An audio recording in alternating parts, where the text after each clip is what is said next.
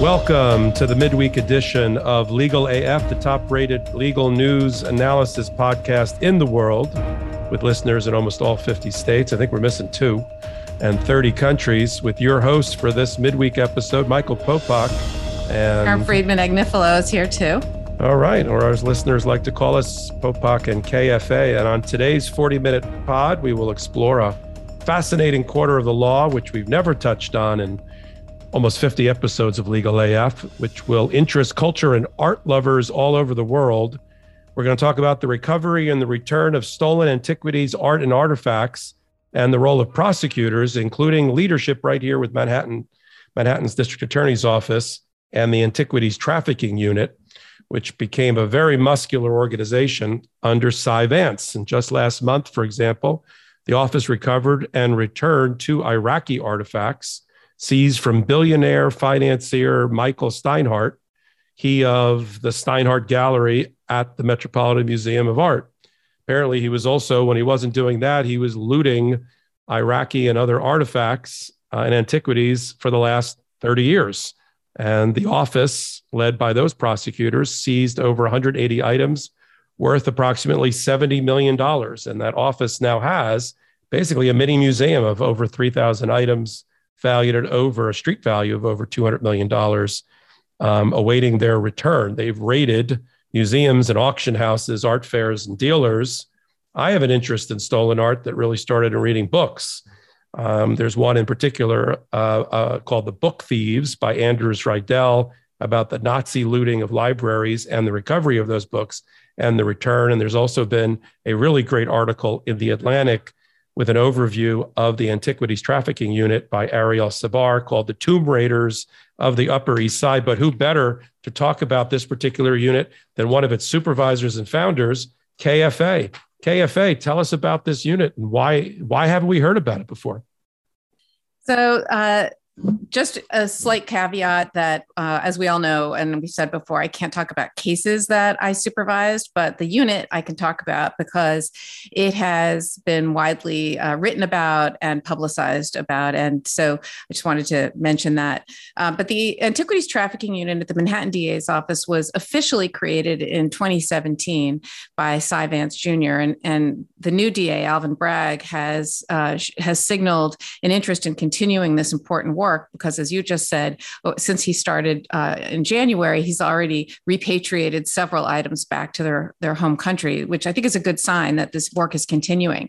But this unit was created in 2017, and it is the only unit of its kind in the world that is led by prosecutors, and it is staffed with a chief prosecutor, approximately 3 lawyers, several analysts who are also experts in art history, and several of their own investigators, and they work in conjunction with federal and state and international law enforcement truly all over the world. We've worked, the unit has worked with the Carabinieri police in Italy, and with other foreign police forces, but also the FBI, Homeland Security, ICE, and other federal agencies, as well as police agencies here in this country. Let's start basically. What is an antiquity? So an antiquity is a very old artifact. So think of things from 1,000 years BC, those types of things that come out of the ground, whether it's coins or tiles or vases or sculptures. It could be parts of temples or pyramids, those types of things, just artifacts, ancient artifacts that are often recovered from the ground, frankly. And art is included in that, Karen? Yes, it can be ancient art as well. Many of these items are ancient art, but an antiquity is something that is very, very old and is from a different time. Okay. Is it a crime to traffic in antiquities? So it's very complicated because the question is it all involves the provenance. Okay, so where did it come from, and are you allowed to sell it? And if you can prove the provenance, that, in other words, that each person was permitted to have it along the way, then it's not a crime. Then it's it's the buying and selling of ancient art and artifacts. I mean, you go to any museum like the Metropolitan Museum of Art, and you'll see items that date back to thousands of years ago. And those items, most of them, and I'm sure many, I assume all of them, are possessed legally. But every once in a while, there's trafficking of these items that were stolen and that weren't permitted to be sold and bought. And that's where this unit goes in. And that's why there needs to be expertise in this unit, because you need to understand the difference between antiquities that are permitted to be bought and sold, and items that aren't. And that's why these cases are so complicated. But if these are stolen, then the charge here in New York is criminal possession of stolen property, and the street value is sort of, if it's over $1 million, it's in the first degree, which is a serious felony punishable up to 25 years in prison. So, I think Manhattan is uniquely situated to have this kind of unit because, first of all, Manhattan has many museums and many art dealers and art galleries. And so it really is a place where it makes sense to have a prosecution unit that can do this type of work. But also because New York law, unlike federal law, for example, has a presumption in the law that allows prosecutors to bring these cases that federal authorities can't. So a presumption in the law means that once a prosecutor proves a basic fact, so that a person possessed an item, right? You can presume that they knew it was stolen because there's a presumption in the law. It's in New York Penal Law Section 165.55 subdivision 2 that allows for prosecutors to argue and the judge to instruct the finder of fact, which is most of the time a jury, that a person who's in the business of buying, selling, or dealing in property who possess stolen property, the property is presumed to be stolen if they have it without doing a reasonable inquiry that the person from who they obtained it had a lawful right to possess it. And so it's that presumption, it's a rebuttable presumption, and the defense can choose to prove otherwise if they decide to put on a defense. But it's a real tool in the toolbox that New York prosecutors have that the feds don't, because it allows a lot of the individuals who possess these items will say, well, I just didn't know. And I had no idea. I was buying it from what I thought was a lawful dealer. I mean, look at the Metropolitan Museum, look at Sotheby's, look at Christie's. These are organizations that are in the business of buying and selling things. But this makes it so, the presumption makes it so these people who deal in these items, they cannot turn a blind eye and claim willful ignorance. So let me use an example. There was a federal prosecution a number of years ago. And if you were involved in it, you'll tell me you were involved in it. We'll stop talking about it. But Hobby Lobby, were you involved with Hobby Lobby? I was not, but I'm familiar with it. So Hobby Lobby brought in and bought, the owners of Hobby Lobby, a craft store like Antiquities, and they bought from Iraqi dealers hundreds of thousands, if not millions of dollars worth of artifacts and antiquities, and had it shipped to them in boxes labeled tile, like they were buying tile. And ultimately, the feds did an investigation, the federal government prosecutors did an investigation, and they paid a civil fine. And I'm not even sure what happened to the antiquities, but they certainly weren't prosecuted to the fullest extent of the law, which it sounds like they would have been in New York. If that had happened in New York, what do you think would have happened? So these cases are complicated, and the reason they're complicated is because they often rely on confidential informants, and in order to maintain their secrecy, a lot of these cases are pled out and not given the full the full force of the law. In fact, I don't think anyone's gone to prison in these matters, although there have been people who are prosecuted and convicted. But as you point out, the Hobby Lobby case, that wasn't even a prosecution. That was a civil matter, a civil forfeiture. And so if that was in New York, that would have more than likely been, I should say in New York State, that would have more than likely been a prosecution for sure. I mean, when you do things like you fake what's in it, and you fake the label on the box. I mean, that's sort of consciousness of guilt, and it makes it that makes it much easier for a prosecution to prove that you knew it was fake or false. So to break out a little bit of our legal AF law school, there's a concept in the law as it relates to transactions on the civil side known as the bona fide purchaser, or the BFP, the bona fide purchaser, who usually is able to say, well, listen, this might have been stolen, but by the time it got to me, we're back to your provenance description. By the time it got to me, I had no reason to believe it was stolen. And therefore, against all others except the rightful owner, at least, I should be able to keep clean title as the BFP, or bona fide purchaser.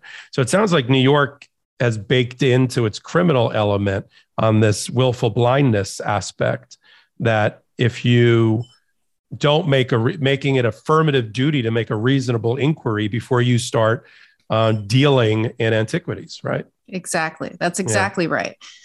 And that gives prosecutors a tool in their toolbox that others don't have. So, the Antiquities unit of the Manhattan DA's office was the passion project of one particular prosecutor in New York named Matthew Bogdanos. And Matthew Bogdanos is an interesting character. I think he's in his early 60s, and he was this Greek kid growing up in Queens in a big family. His parents owned diners, and he worked in the diner. And he was really fascinated with the Iliad and the Odyssey. He would read them. And he went to Columbia Law School. He went to Columbia Law School, and then went on to get his master's as well in. I can't remember in what, but something involving art history or something like that. And Matthew joined the Marines, and he was a Marine Corps lawyer before joining the Manhattan DA's office. And at the Manhattan DA's office, he came up as a regular prosecutor. He did homicide prosecutions, and in fact, he has done some of the most high-profile homicide cases that have come out of the Manhattan DA's office. He's a real serious prosecutor. But on the side, he's always had this interest in art and antiquities. Well, as a Marine, he led the group that was investigating the looting of the Iraqi National Museum, right? That's sort of where he got a taste for this. So that's exactly right. So in 9/11, he was called back after 9/11, he was called up to active duty. And in 2003, there was a war in Iraq. I think it was when we invaded Iraq in 2003, and it destabilized Baghdad. And the museum there was overrun by looters, and many, many, many items were stolen. And Matthew went to his commander, and he was in the counterintelligence unit. And he went to his commanding officer, and he asked for permission to go secure the items. And he took a team, and he went to the museum. They slept in the library, I believe, if memory serves.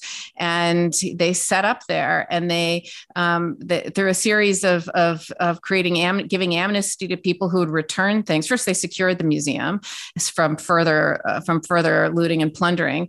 And then they set up an amnesty program for people to return stolen items. But they also conducted kind of these raids where they recovered items, and they recovered a lot of what was taken from the museum, and really helped preserve the cultural heritage of Iraq by returning this property to them. And since then, when he came back to the Manhattan DA's office, he continued the work and wanted to create a unit, but wasn't never given the opportunity until Cy Vance until Cy Vance had money that was seized in a money laundering case that could be repurposed, and he repurposed it by creating this unit about 5 years ago. Yeah. Matthew needs a movie made about him. I mean, I'm just looking at his background. I mean, I don't know if his nickname in the Manhattan DA's office was Pitbull, but apparently in the military, his nickname was Pitbull. He made it to the rank of colonel.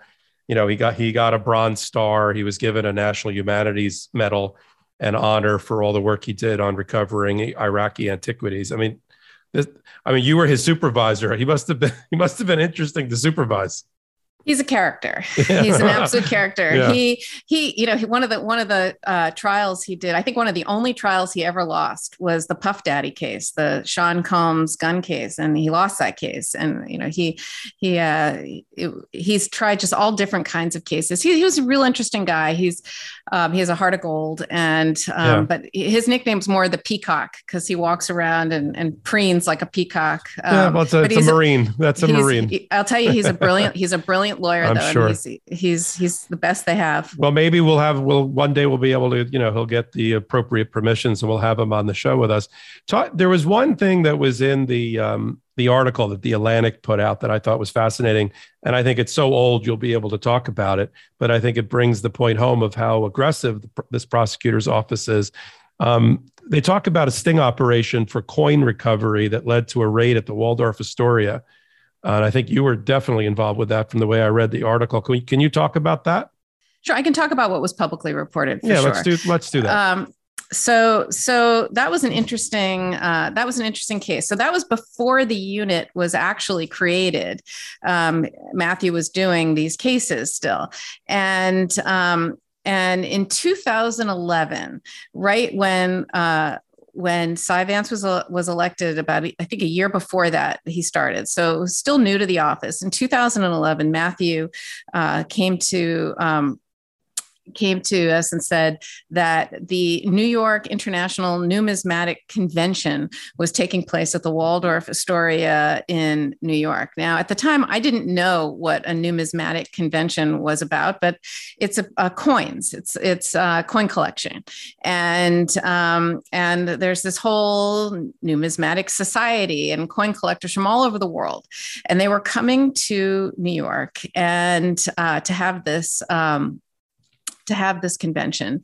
And there we got information that there was going to be stolen coins that were being traded or sold. And in Italy, there is a law that states that any coin or item removed from the ground after 1909 is illegal. So if anyone who's been to Italy, there are ruins and there are archaeological digs that occur all the time, but that property belongs to the country of Italy. Anything that came out of the ground after 1909. So if you possess something from Italy, your provenance has to show that it was came out of the ground before 1909. So to prove that it's not illegal.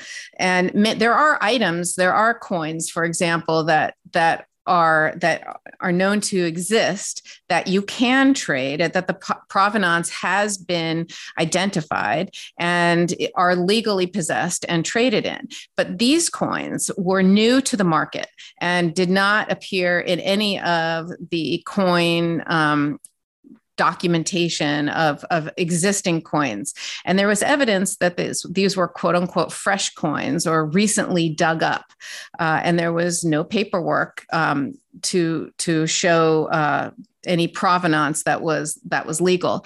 And an individual, a very prominent hand surgeon from, I believe, Rhode Island, named Peter Weiss, or Arnold Peter Weiss, was going to sell these coins. And they did a sting operation. He was arrested.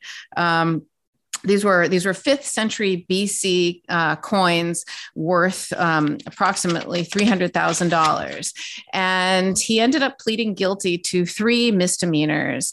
And he did some community service. He paid a fine. And he wrote an article, actually, for the Numismatic Society, talking about the trade of illegal coins to help inform people so that other people wouldn't do this and couldn't do this, but in a strange twist. So one of the things that we were very concerned about at the time was, are you sure this is real? Because, these people who trade in antiquities are not your average defendant. I mean, these are philanthropists, these are, doctors, these are surgeons, these are, wealthy people who trade in who go in sort of the highest society circles. And so there was concern. Are you sure? And we were sure. And these coins, they turned out to be fake, but it was not easy to determine that they were fake. We had to have them evaluated by some electron, I can't remember what it was called, but some super special microscope that doesn't exist. It had to go to a specialist, and it was called an electromagnetic microscope or something. I can't remember what it was called, but some special microscope. It was to date them. It was and yes, it was exactly right. And it was only through that we realized they turned out to be fakes, but they were such good fakes that it really concerned us, because the fact that there could be a market, that there's such a market for these items, that there's this other black market that creates these incredible fake coins that even experts like Dr. Weiss thought they were real and was going to sell them for over $300,000. That should just tell you what kind of a black market there is out there for antiquities and for these fake antiquities. He ended up pleading to attempted possession of stolen property because he thought it was real. He thought it was real. So that was a really interesting case to be. How about the and we'll put up a picture of it on our pod today. How about this Kim Kardashian posing in front of a mummy coffin at the Met that your office eventually determined was a stolen antiquity? Can you talk about that? Sure. So again, I'll talk about what was publicly reported. So in 2011, there was an 18-day revolution in Egypt. And during that revolution, there was a solid gold sarcophagus that was stolen. It traded hands several times. It went to the United Arab Emirates, then it went to a German dealer, and each time it was sort of washed with fake documentations along the way to try to make it so that it was the provenance was being sort of washed and given the imprimatur of legitimacy by being traded in these legitimate circles. The contents had an Egyptian priest in it, but the looters were in such haste removed the contents that they actually left behind a finger of this Egyptian priest, the bone inside. Now the Met acquired this golden coffin. It was from the 1st century BC and paid $4 million from it. Now, there were some red flags that the Met should have been aware of. There was these conflicting ownership papers that were available, and there was also involvement in known illegal traffickers. The finger was missing. The finger was in there. There was also one of the export license from Egypt turned out to be forged, and the telltale sign was it said on there the Arab Republic of Egypt before the country, and it was dated before the country ever used that name. So any person, you would think that the Met, this is again sort of the turning the blind eye, the willful ignorance. I mean, the Met they employ experts who know these types of things, and before they're going to pay $4 million for something, they could very easily figure out that this was stolen. They were so blown away by the artifact this solid gold sarcophagus, which Exactly. which Kim Kardashian apparently matched her dress to when she took the photo. So that was in 2018 when she took the photo. It's still sitting. So it's prominently displayed. So how did your office get back? Believe it or not, Kim Kardashian posing in front of it is what helped solve the case. so good. She's posing in front of it. It's widely publicized that the Met has it, and then that's how we figured out that it was there, that it was stolen, and the Manhattan DA's office ended up seizing it from the Met. And they so look, I will say they are a very cooperative entity, and as soon as they find out that something is stolen, they absolutely, there's no hesitation in returning it to its rightful owner. Let's break it down before we leave tonight's podcast. Let's walk through. When you say they seized it, I go to the Met. I live a few blocks away. I can't walk in and just seize something that I like. So how do you get a seizure order? Who gives it to you? And then from there, what do you do with it? Is it still sitting in the mini museum at the Manhattan DA's office? Where is the sarcophagus today? Let's start with seizure. How does the office get a seizure? So I'm going to talk generally, not about this case in particular. I'll make you a blanket promise. You never have to talk about on this podcast anything that you worked on. Just talk in generalities. In general, thank you. So in general, what happens is you get a search warrant, and in a search warrant, what you have to do is you have an affiant or somebody who's going to swear in front of a judge and affirm that there's probable cause to believe that there is a particular item in a particular place that constitute either evidence of a crime or proceeds of a crime, and you have to be very specific. You have to describe what the location is. You have to describe the facts and the details of how you have probable cause to believe that this exists, and that it's criminal. And you put this in a document known as a search warrant, and you go before a judge, and the judge, you swear in front of the judge, and the judge reads it. And if they find that there's probable cause and that it meets all the other legal requirements, they will sign the search warrant, and you present that search warrant. I mean, there's different kinds of search warrants. There's the dramatic no-knock search warrant when you think something will be destroyed, like drugs, knocking on the door, and the drug, people have drugs and they're flushing it down the toilet. You weren't worried about the Met flushing the coffin down the toilet? Correct. So typically in that situation, you just have to let them know that it exists, and they will happily, places like the Met and other very reputable places, frankly, if you just go to them and tell them that it's stolen and show them why, I'm confident that they would actually turn it over, but it's still done, by a subpoena or some other means. But it's still done typically with a search warrant, and then what happens is it has to be stored somewhere. And at the Manhattan DA's office, they're clearly in the business of storing evidence. I mean, that's been done all the time. Everything from drugs and guns to Trump's tax returns. When they finally obtained those, they had to be stored. What room are those in? Oh, sorry. So the Manhattan DA's office knows how to store valuable things. So this was no different. But there is a particular designated, a couple of different areas, both on site and off site. And they're packed, they're bubble wrapped. Look, some of the items are these vases, these really delicate vases that have to be bubble wrapped and packed and secured. Other items are parts of temples that were sawed off, and you can still see the saw marks and the grass marks on the ground, from them from when they were on the ground. Does the office insure these works? So there's all kinds of yes, there's all kinds of complicated complicated things that go into the storage of these items, but they do try to repatriate them to their rightful countries. And but what's the process in the middle? So you've seized it by way of search warrant.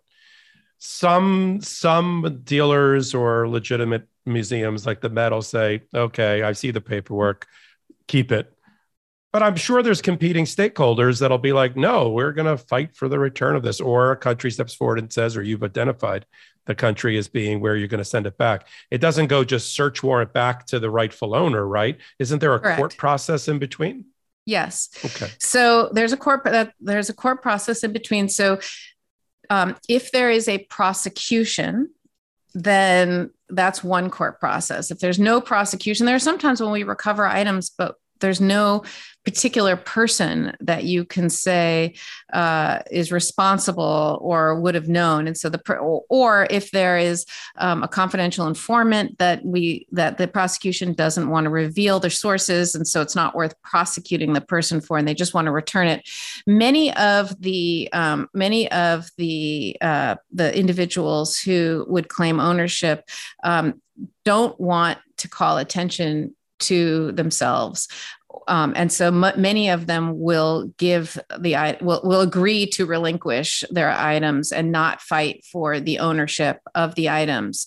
But sometimes it has to go before a judge, and the judge will have to determine the ownership, and that would be determined any way that stolen property is determined. That's a process that goes on in any stolen property case where two different people claim ownership, and so that just happens through court process and a hearing, and ownership, and the ownership will be determined, and ultimately, once it's determined to go to back to its owner, and the owner is a foreign country, it gets repatriated through a repatriation ceremony.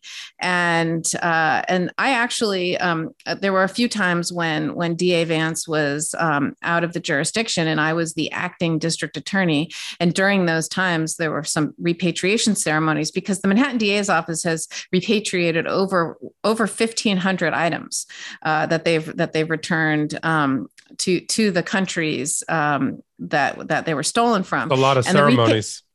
Well, sometimes there's multiple items at one ceremony, but the ceremonies are quite moving. Actually, they're these official ceremonies that happen usually at the embassy of that country, and sometimes at the DA's office, and foreign dignitaries come, and there's usually an official signing of the documents and handing them over, and it's a formal ceremony.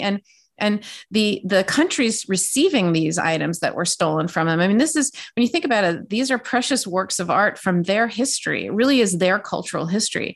And it's really moving what it means to them to receive these items back. But, sometimes countries aren't ready for their items to receive them, because perhaps they're still in the midst of some kind of destabilized kind of situation. And those are the items that sometimes take a little bit longer to return. But there's, right now they have about 1,000 or around 1,000 items that are not in the process yet of, they're still in that process of, that you were just asking about, figuring out who the owner is to return them. Well, what a fascinating aspect of your career. And I'm so glad we had an opportunity to share it with our listeners and followers. That's a wrap for this week. We're not going to talk about mummies and sarcophaguses again, but what a light that we're shining on a corner of law that most podcasts aren't addressing, and who better to do it with than my co-anchor KFA. The audio for this pod will be dropping tonight on all platforms in which you can get your podcasts, from Apple to Google to even Spotify. And join my anchor and co-anchor, Ben Meiselas, this weekend when we do our regular edition of Legal AF, where we cover 10 or 11 hard-hitting topics at the intersection of law and politics. We do that live with a recording at 8 p.m. Eastern Time on YouTube for Midas Touch, and also for Facebook for Midas Touch. And then we drop the audio midnight early Sunday morning for that particular podcast. So any final words, Karen, before we sign off? Yeah, the only final thing I will say is in the 10 years since the unit was created, Sotheby's has closed their New York auction of ancient art. They closed that in 2017 and moved it to London. It used to be in New York. They say they did it because it reflects the demand from collectors. I found it interesting. Yeah, it sounds like you guys did a good job of getting an auction house to relocate. But this was my pleasure again. Signing off, Michael Popak and Karen Friedman Agnifilo for the midweek edition of Legal AF. Shout out to the Mighty and the Legal AFers.